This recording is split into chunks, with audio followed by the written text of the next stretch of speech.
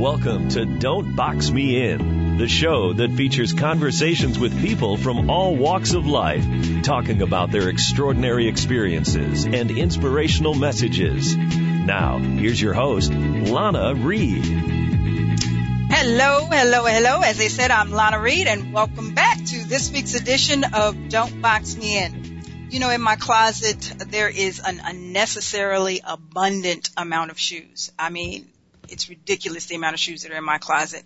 And I was going through it a while back, and I came across a pair of designer boots that had been sitting in the box in the back of the closet for over 6 years. Never worn. Never, ever worn. And I remember at the time I just had to have them. They set my pocket back about $1,000. You know, and I'm embarrassed to say that now, but, you know, that was a nice piece of change. But there they were, just sitting unused in my closet. Many of us have these things in our life, you know, items that we spend money on that satisfy our emotional wants, but not our reality needs.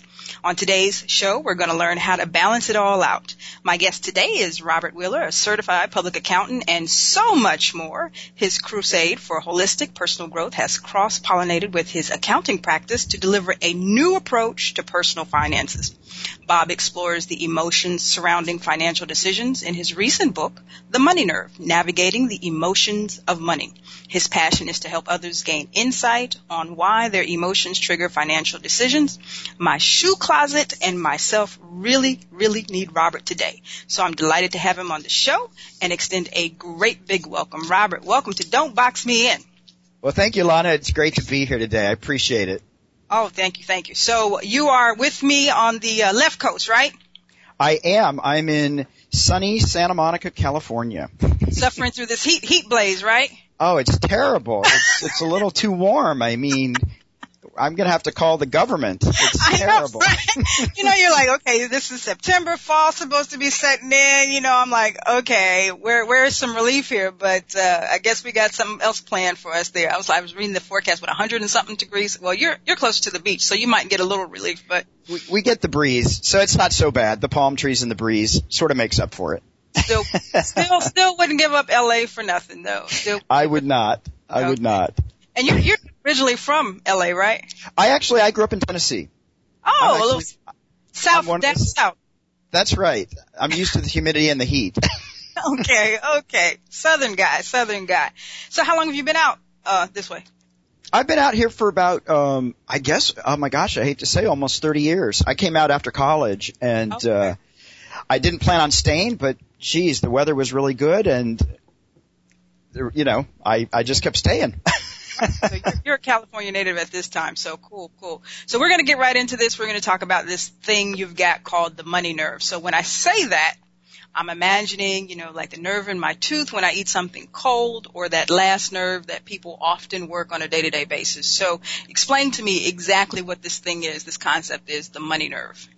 So the money nerve is, for me, that physical place in our body when something financial happens that's uncomfortable or even comfortable, where we have that that pit in our stomach, or our heart palpitates. People have heart attacks. People cry. So we hold a lot of emotions in our body. We hold them so that nobody sees them. And that money nerve is what gets triggered when pleasant or unpleasant things happen around money, and we have that deep feeling deep inside of us that it's, you know, it's not something you can just say, oh, there it is, but you feel it.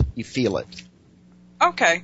So I'm going to assume that for some people, like, it's a money thing, but other people have other triggers that they react to. So it might be, you know, I'm a little stressed and I'm going to use, you know, I don't know, maybe chocolate chip cookies or something. But for some people, it's money that is the go-to solution. Okay.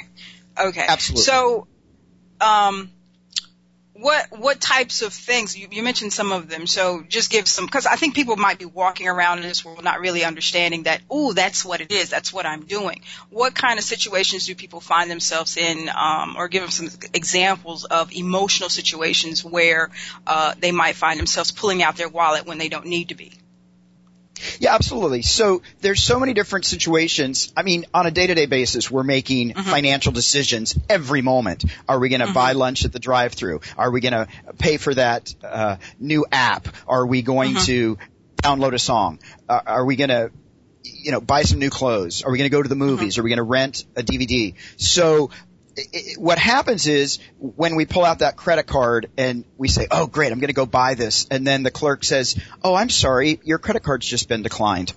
Oh my gosh, shame, embarrassment. I want to run and hide. Maybe I'm angry and I'm going to scream at the clerk. So it could be that. It could be going into the bank, applying for a loan and having them looking at all your finances and your personal information.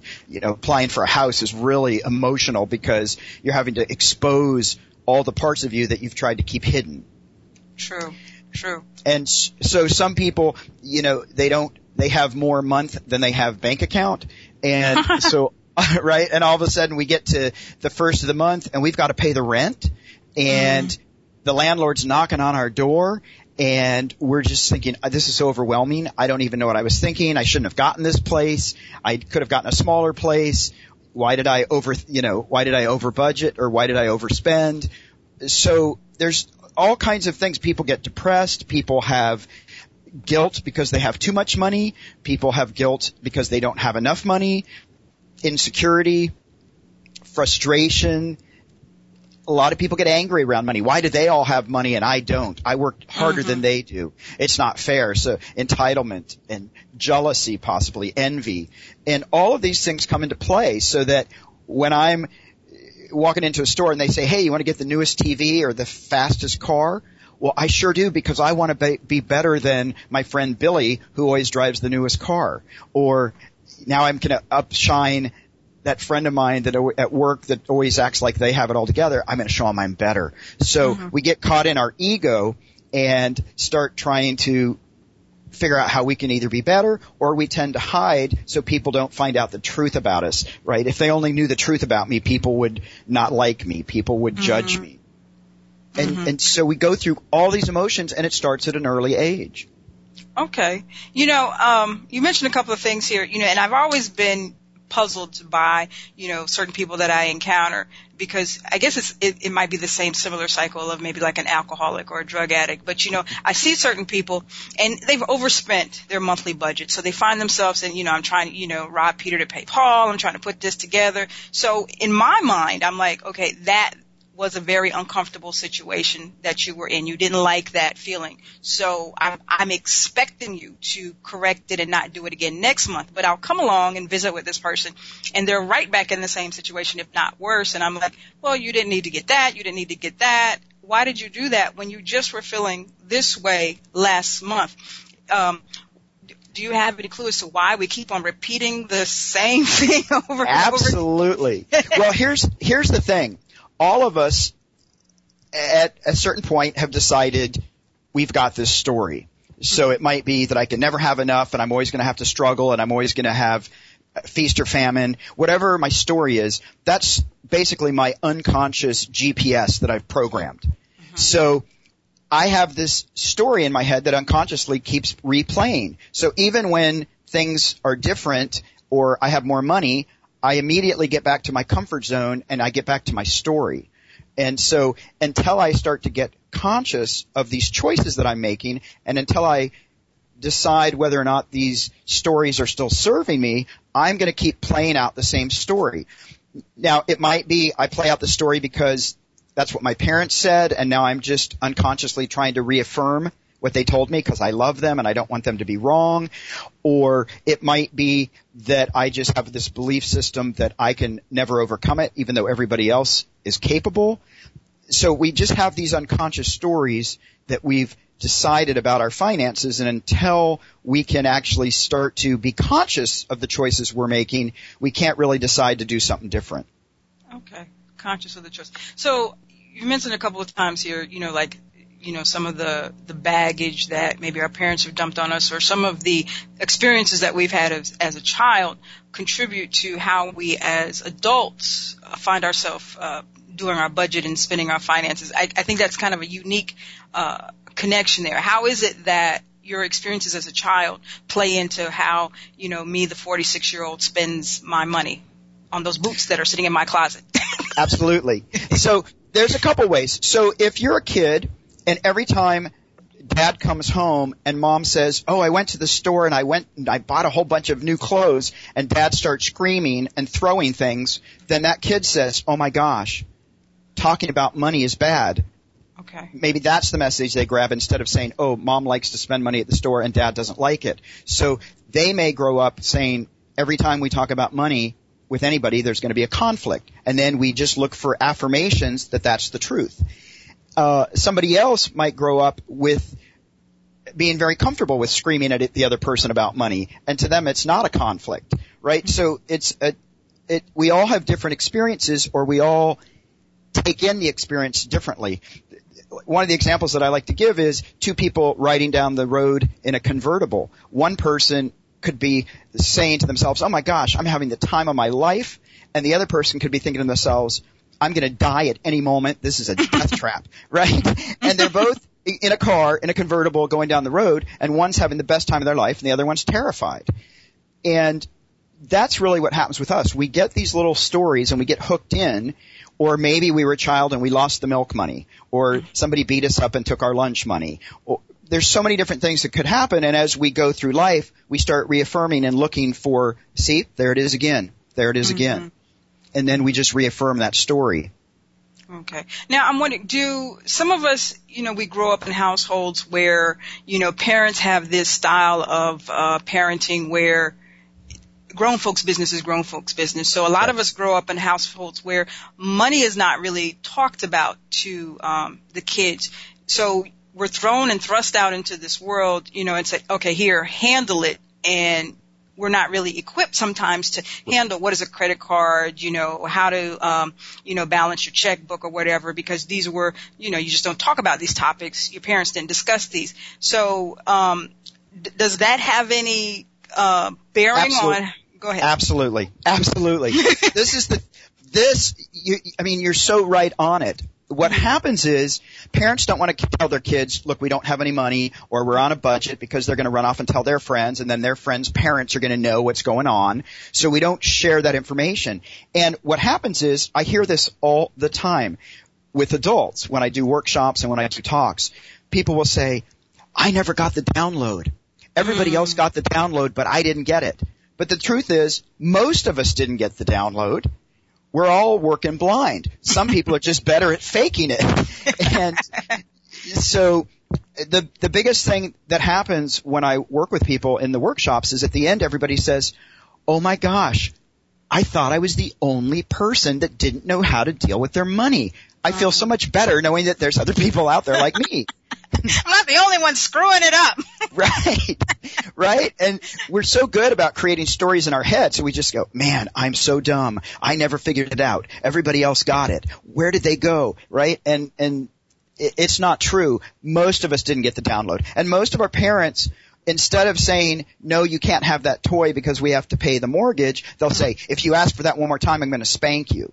Yes. It's a whole different message that's sent out, the correlation with money. And like I said, kids are not perceptive of the big picture, but right. I think they have a sort of an unconscious consciousness grasp of that and can appreciate that, hopefully. I mean, parenting, you don't get a handbook, nobody tells you to. So a lot of us are just kind of winging it. But I think that's one valuable lesson that parents can really take away is, share some of it with your kids, because the down the line effect, when they become adults, might be very devastating to their pocketbook, and they might experience some road bumps that they don't have to if you communicated about money, as uncomfortable as it might be with them while they were growing up. I'm looking at the time now. We're going to take a quick commercial break, and I'm going to be right back. We'll talk about how people can start taking control of their finances. Stay with me. We'll be right back.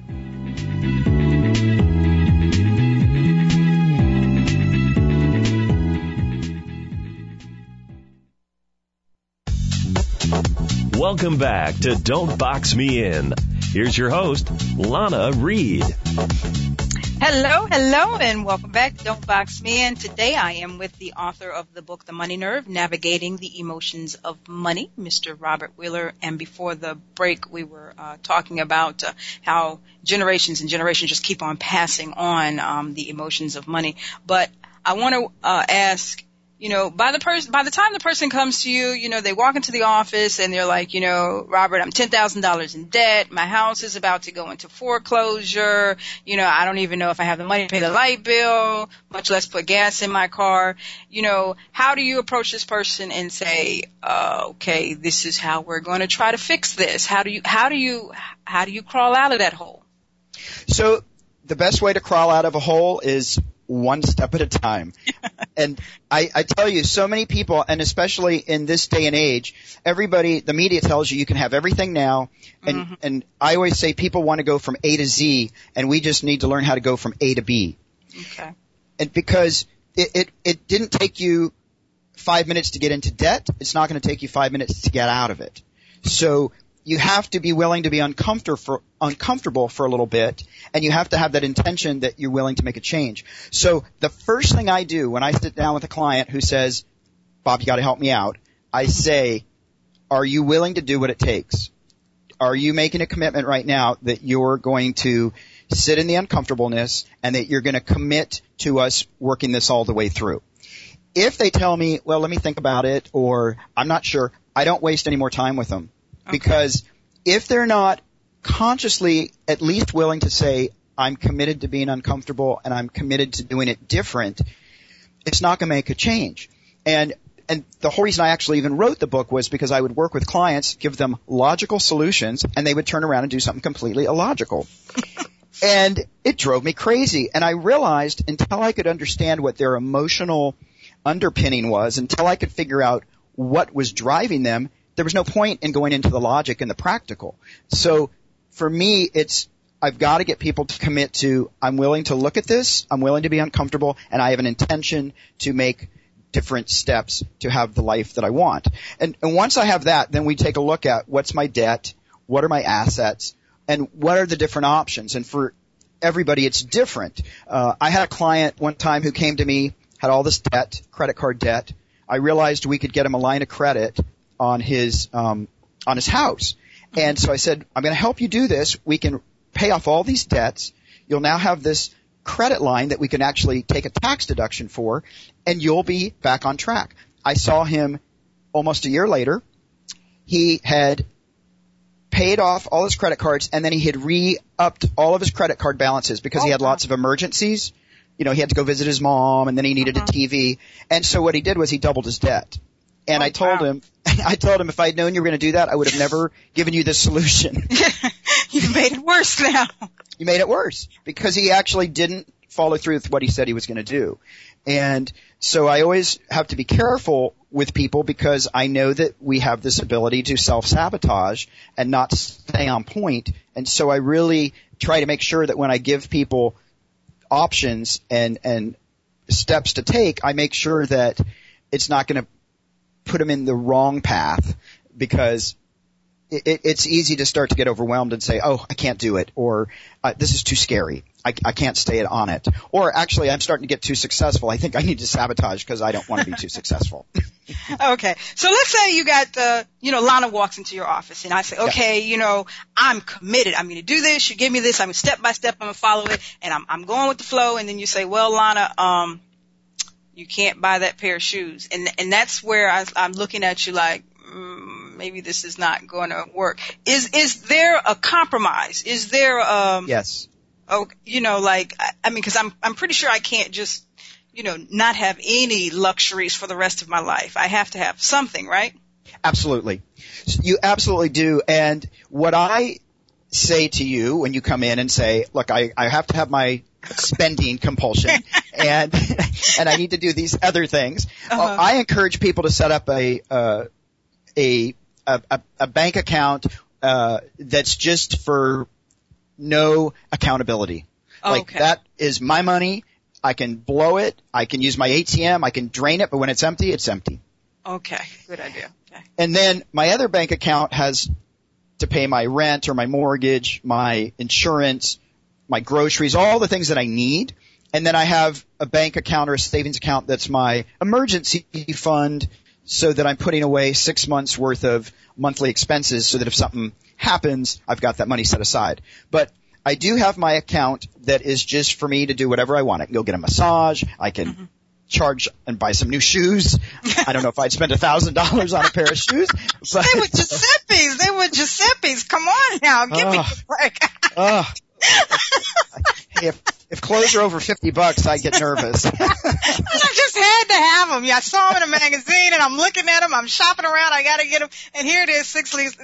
I kid you not. They're just sitting in the box. This is ridiculous. No, I've done the same thing. I have to have that flat screen TV for my guest bedroom, and I've never turned it on. I've had it for 3 years. Well, but it looked really cool. Bad. It looks good, though, right? It looks good. It looks good. Never used it. But that's the thing. You have to allow yourself. It's just like a diet where you give yourself a cheat day. You've got to give yourself a little bit of room to have some fun. A budget's important, and it gives you a lot of options, and it can be really empowering, but people look at a budget as scarcity, saying you can't have it. And I think it's important to have that balance of, I want to be able to be impulsive and go out and spend some money within my means, and then still make sure I'm taking care of my monthly stuff, and all of that, so that I don't find myself in a panic. Okay. Now, is that old adage still true that you should pay yourself like 10% off the top before,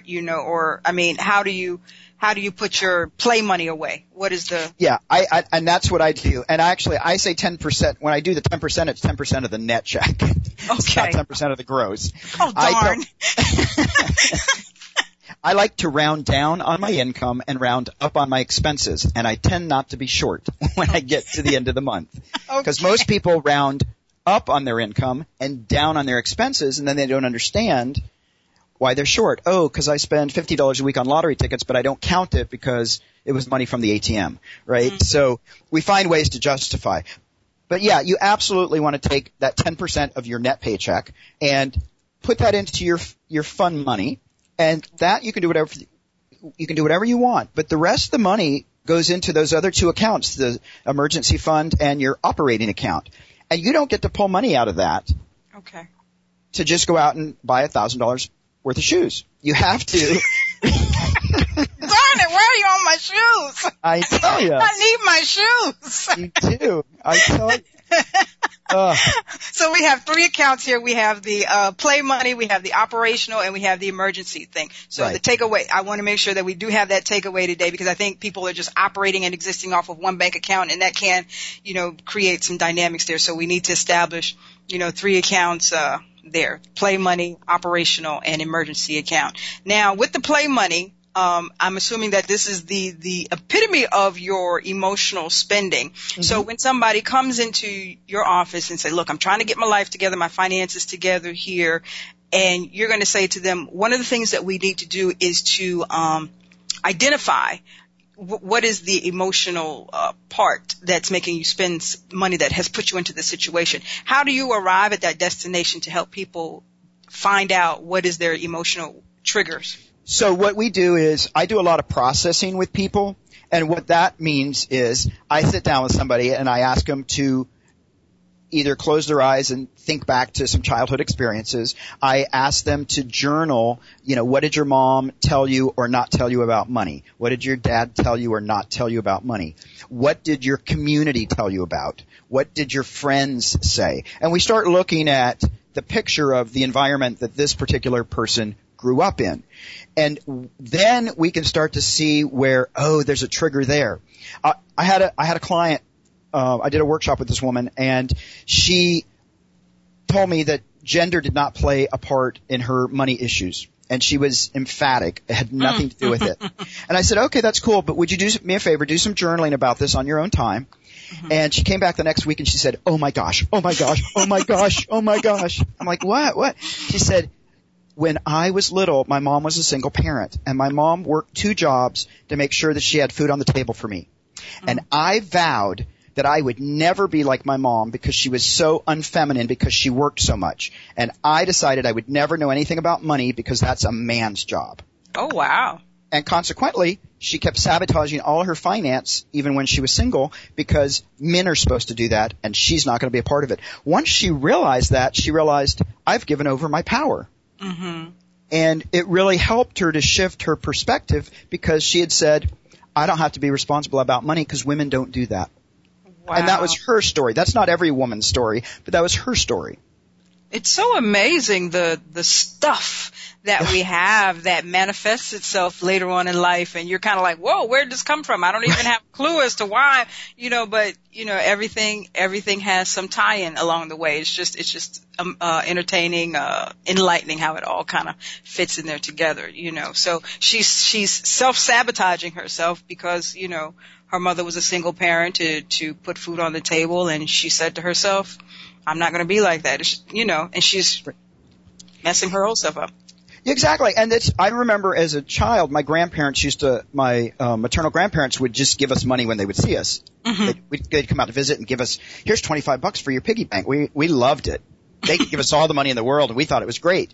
Uh-huh. But there was a payoff. One day, my grandmother said, hey, your grandfather needs you to help him right now. And I said, okay, I'm just finishing up this thing. And she said, I said right now. We give you money, so you better jump when I tell you to jump. And I thought, I don't want any more money. Yeah. Yeah, I can see that. Yeah, okay, never mind. This is not a good thing here. Okay. Not a good trade-off, right? And so even though it was a small little incident, I never forget being up in my room and getting told I better get down there now. Wow. Because I was paid for. And that formed some opinions. Well, anger.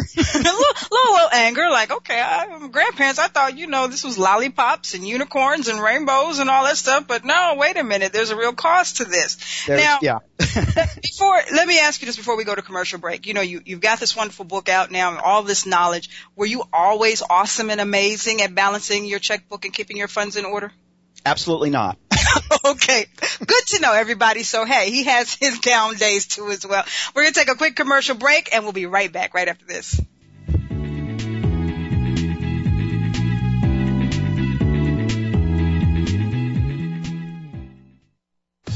Let's return to Don't Box Me In with your host, Lana Reed.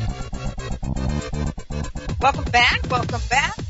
Today's edition of Don't Box Me In. I'm hanging out with the author of the book, The Money Nerve, Navigating the Emotions of Money, Mr. Robert Willer. And before the break, you were telling us this story of your grandparents, and, everybody loves when their grandparents come in and give them some money, but it kind of had a negative impact on you. Because one day, Grandma said, do this for me because we give you money. There's a trade-off, and it's not a pleasant trade-off.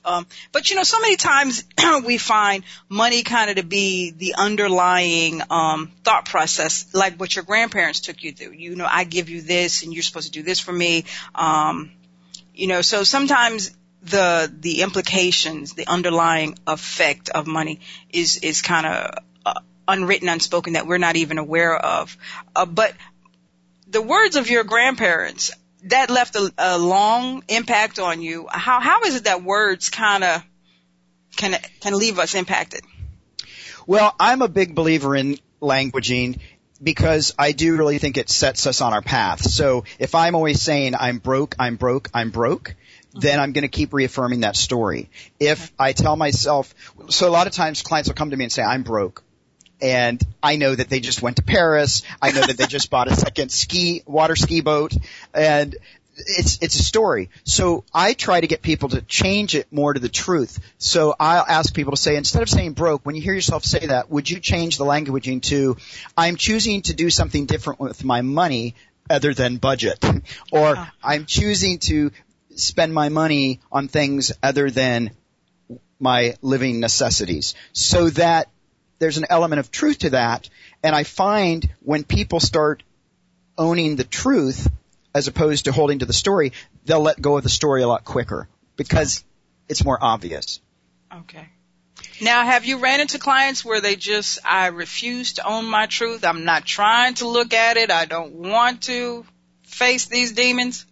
Yeah, absolutely. And those people I usually don't do long-term work with. And it's not a judgment. It's just that I know, and my experience has shown, that if people aren't willing to go there, there's no point to having a conversation. I actually had a client, husband and wife, and we realized that we could amend their return and we could get them back an extra $5,000. There was this error. And so I said, this is great. We can take that $5,000 and we can put it into the college fund for your kids. And the wife said, no, that's going into my Gucci purse fund. Oh, like me, my shoes. Okay, all right. And I said, but you were just telling me. And she said, I told you that's going into my Gucci fund and it's not going anywhere else. So then I started to say something else, and the husband said, Bob, could you please drop this subject right now? And I realized this was a touchy, sticky subject for these two folks, and I let it go, and I never brought it up again. And I was talking with their financial advisor later, and he said, oh yeah, she is not going to discuss anything that impedes on her desire to have fun with her money, even if it means sabotaging things for the future. So she would rather dig a hole so deep, potentially living on the street. I mean, if that's extreme, right. But living on the street. But I'm going to have my Gucci purse. Right. And I don't care if my kids have an education because I'm getting my purse. And she made it was so set in stone. You could see the look on her face that she would have pulled out a knife and stabbed me. Give me my Gucci. Give me my Gucci. So, And that's her choice. So I don't, the one thing I really encourage people to do is if you want to spend your money and blow it on lottery tickets, or you want to spend $1,000 on a pair of shoes, do it. Just do it consciously, and then don't play the victim later when you don't have money for the rent, when you don't have the money to take that trip to Paris. And you have to look at yourself and say, oh, that's okay. I chose that, and I did it consciously. Okay. Is there any difference for you in a client who wants you to help them establish a budget whose income is maybe $30,000 versus somebody who's walking in and their income is $300,000? Is the sitting down process to establishing a budget the same for both? Absolutely. It's interesting because whether you're working with $100,000 or $10,000, it's still the same process. And I have a couple clients that live on $50,000 a year. And I have this one client. She comes in twice a year, and we go through the budget, and we tweak certain little things, and we know how much her retirement's going to be, and we've figured out whether she should elect early retirement from the school system, and when should she get her Social Security when she worked in the private sector. So we tweak it, and she stays so on top of that budget. And she puts a little bit away and she saves, and she's not living an extravagant lifestyle, but she's taking care of herself, and she's got to be 74 years old. And I just love her because she comes in and she's like, I have my new numbers. Can we talk? and for her, she's making $1 million a year. She has a good life. She travels, she budgets, but she doesn't have to go first class, and she doesn't have to have all the gimmicks. She does what feeds her soul, but she does it practically because she knows she's on a limited budget. Okay. So what about the person with the $300,000 a year income where they have more quote unquote disposable income? But what I have found that the more money you make, the more real life expenses that come along with that. But Well, it's the same conversation because it's funny. I have a client who makes a nice living, makes about $500,000 a year. And they were telling me, I need to have $5 million in my retirement account within the next 10 years.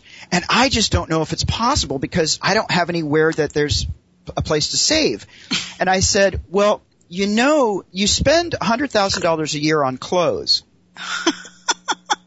And those are necessities. What are you talking about? That's what he said. And I said, if you could cut your clothes spending to $50,000 a year, you'd have $50,000 a year that you could put away for the next 10 years. He's like, wow, you want me to cut my spending?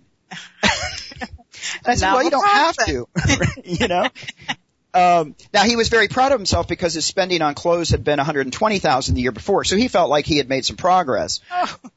And I guess he did. But once I was able to say, well, do you want this retirement money, or do you want to have a whole bunch of clothes that you spend $1,000 on per item? And what's more important to you? Once he was able to look at both of those, it did motivate him to say, okay, I could probably cut back $5,000 a month on my clothing. Okay. Now Go ahead. No, and so, I mean, so once he could sort of see the options and he could understand the impact, it was easier for him to make that transition because he was really bent on, I want this retirement money. And then once I showed him where there was this stumbling block, he was able to say, okay, you know what? I think I actually like the money in the retirement more than I like the $100,000 worth of clothes. Clothes, yes. So, we've, sat here and kind of analyzed the two different income levels. Mm-hmm. And, I guess my thought process in the beginning was, you assume that one is more living a more abundant lifestyle than the other. But, it seems to me that what you're saying is it doesn't really matter what the income level is. Everybody can have an abundant life. What is the definition of, or what makes a person have an abundant life? Well, and that's the question that I ask people when I have workshops. What makes you rich? Is it I have an amazing relationship with my children? Is it I have an amazing relationship with my partner, my spouse? Is it abundant because I get to travel the world and experience other cultures? Does it mean I have money in the bank so that if something comes up and I want to be able to do it, I'm able to do it? It's at my disposal. It's really about a mindset of, in my opinion, it's really about a mindset of gratitude and appreciation and actually taking a moment to actually see all the things that we do have in our lives. So many people tell me, oh, I don't have anything. And I'll say, let's take a personal inventory. What do you have? Oh, well, I've got a great relationship with my kids. Oh, I've got money in my 401k. Oh, I have paid off my car. I'm able to travel. And we discount a lot of that stuff and go, no, I need more. I'm waiting for that big moment. And we're living in that big moment. We just keep missing it. We don't take time to actually see, oh my gosh, like you said earlier, hey, I woke up today and I'm alive. That's right. Like, that's amazing. That is amazing. And you appreciate that, and from that, so many other things start to flow, but once you get caught up in the rigmarole of, Mr. Jones has a BMW, I need to get a BMW, so-and-so has, this, kid they're sending to private school, and they're overextending themselves financially, so I must do this. You start to kind of sink yourself in this, but if you enjoy the things that really matter is what I call them. Mm-hmm. Life just has so much more beauty to them, and unfortunately, one of the things that I've always took up issue with the world today, there's so many images coming in, so much input of, buy, you need, our kids are, walking around having to have these PlayStations, these gaming systems. And, I remember when I was little, Christmas, you got a $20 doll and, it was like the best thing in the world. But, it just seems like the world today is so built on money that, it's just kind of hard to get a mental handle on it and start to process it healthily, so. Absolutely. I think social media, the media, advertising does such a disservice to us because it makes us believe that everybody is driving around in a new Mercedes or a new car. And the truth of the matter is there are a lot of people that are living within their means. There are a lot of people that are saving and actually setting goals and doing the things they want. And they're not buying into all of this media. But it's very difficult because we get bombarded. I mean, everybody these days thinks they have to have a $6 cup of coffee. 2 or 3 times a day. I know. Right? Yes. I know. No. I did that for, about 6 months and then they got me. I started adding it because one of the things, I look at my, bank statement. So I'm like looking at my expenses and I'm like, wait a minute here. I can go to the grocery store and buy a whole thing for like $5 and make how many cups? And you guys are trying. So I learned that lesson real quick. I will say that. My shoes, you're going to have a problem with me, but the coffee you got me on, I'm on the same page. Yeah.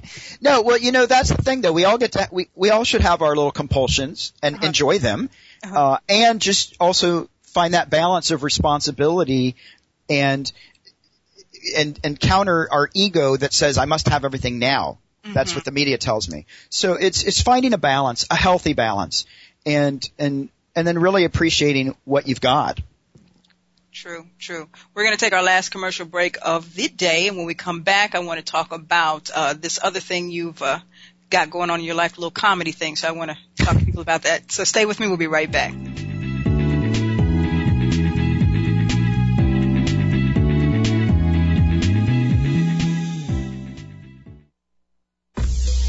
Welcome back to Don't Box Me In. Here's your host, Lana Reed. Hello, and welcome back. Today I've been enjoying my time with Mr. Robert Wheeler. He is the author of the book, The Money Nerve, Navigating the Emotions of Money. And before the break, I wanted to mention, I was on your website, as I like to do, get prepared for my guests, and I read that you kind of dabbled in stand-up comedy. Now, my experience on accountants is, you guys tend to be very dry, very blah, very, okay. So it's an interesting combination. How do you find that comedy works with your accounting business? Well, I'm one of those left brain, right brain people. So I can't just be in finances and I can't just be in the creative world. But they both feed me. And I love comedy, and the thing that I find is I'm able to use humor to get to my clients and actually have breakthroughs, because I can tell them a funny story, and as I'm telling it, they'll look at me and say, "Oh, you're talking about me." Say, "Oh." And so I find it's a way to disarm people and really, have a good laugh, because if we take ourselves too serious, it's just, life's not fun. And I think life is short, and we're here to have pleasure, and we're here to find our purpose and live that out. And so for me, using comedy, I enjoy watching people laugh. I enjoy watching people letting go. And I like people, getting conscious and making choices that serve them in their overall life.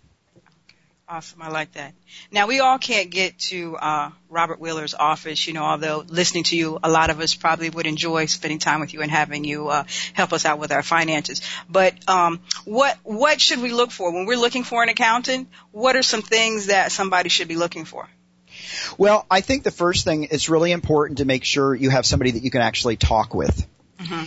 Because I have had so many clients come to me and say, Bob, the information you've given me in the first hour that we've met is more information than I've received over the last 10 years from my prior accountant. Mm-hmm. They wouldn't get on the phone with me. They wouldn't talk to me. Or if I asked them a question, they would say, wow, that's really stupid.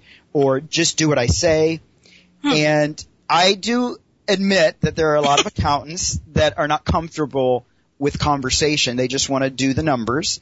And I was that way in the beginning. I really just wanted to go in an office and just work with the numbers and not actually have to talk to people.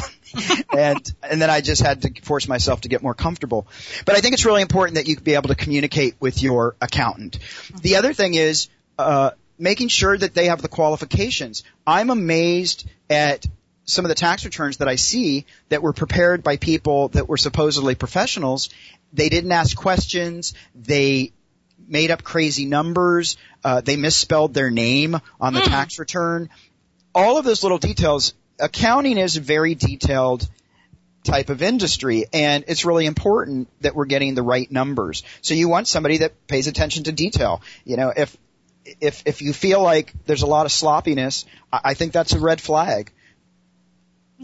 Okay. So we need to make sure they're asking.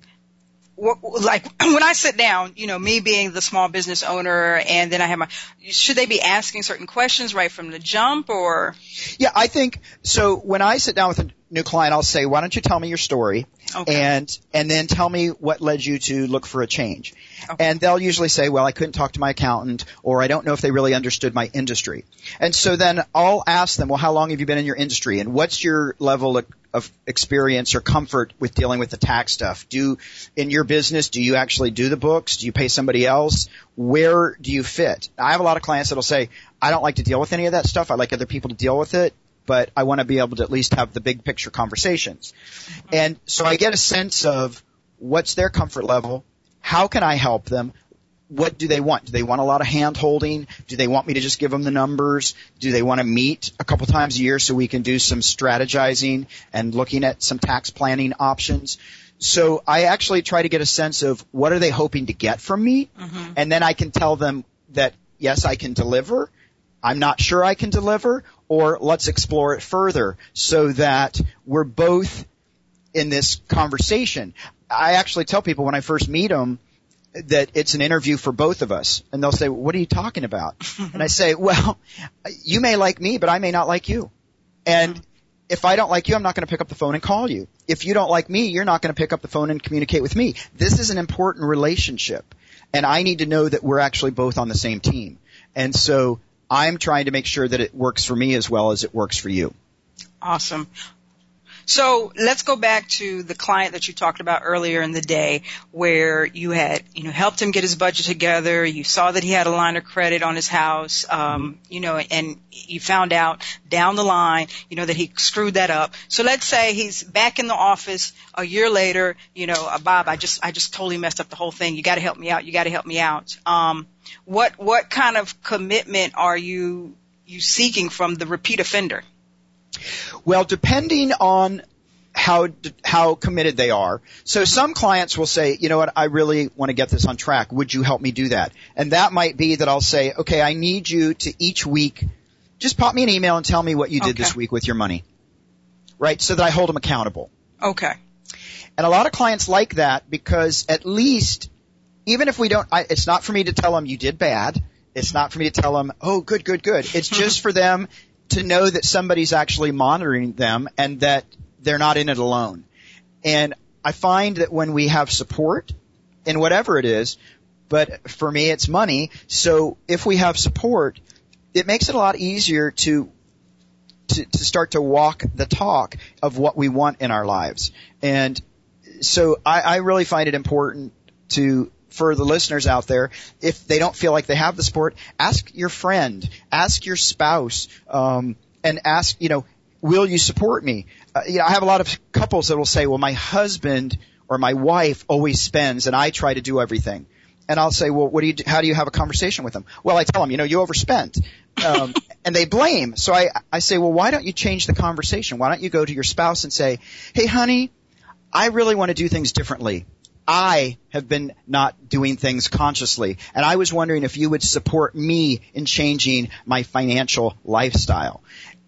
It makes the spouse much more engaged and wanting to help because they're not being blamed, they're being asked to assist. And along the way, they might actually make some changes themselves. Awesome. Nobody likes the finger pointing at them, so, Awesome. I like that. Now, you have a radio show yourself, The Money Nerve. How often do you have that, and how do people connect with that? That radio show is once a month. It's the fourth Sunday of every month, and that is on Dream Vision 7 Radio Network, and on the AM station, it's 1510 out of Boston, WMEX.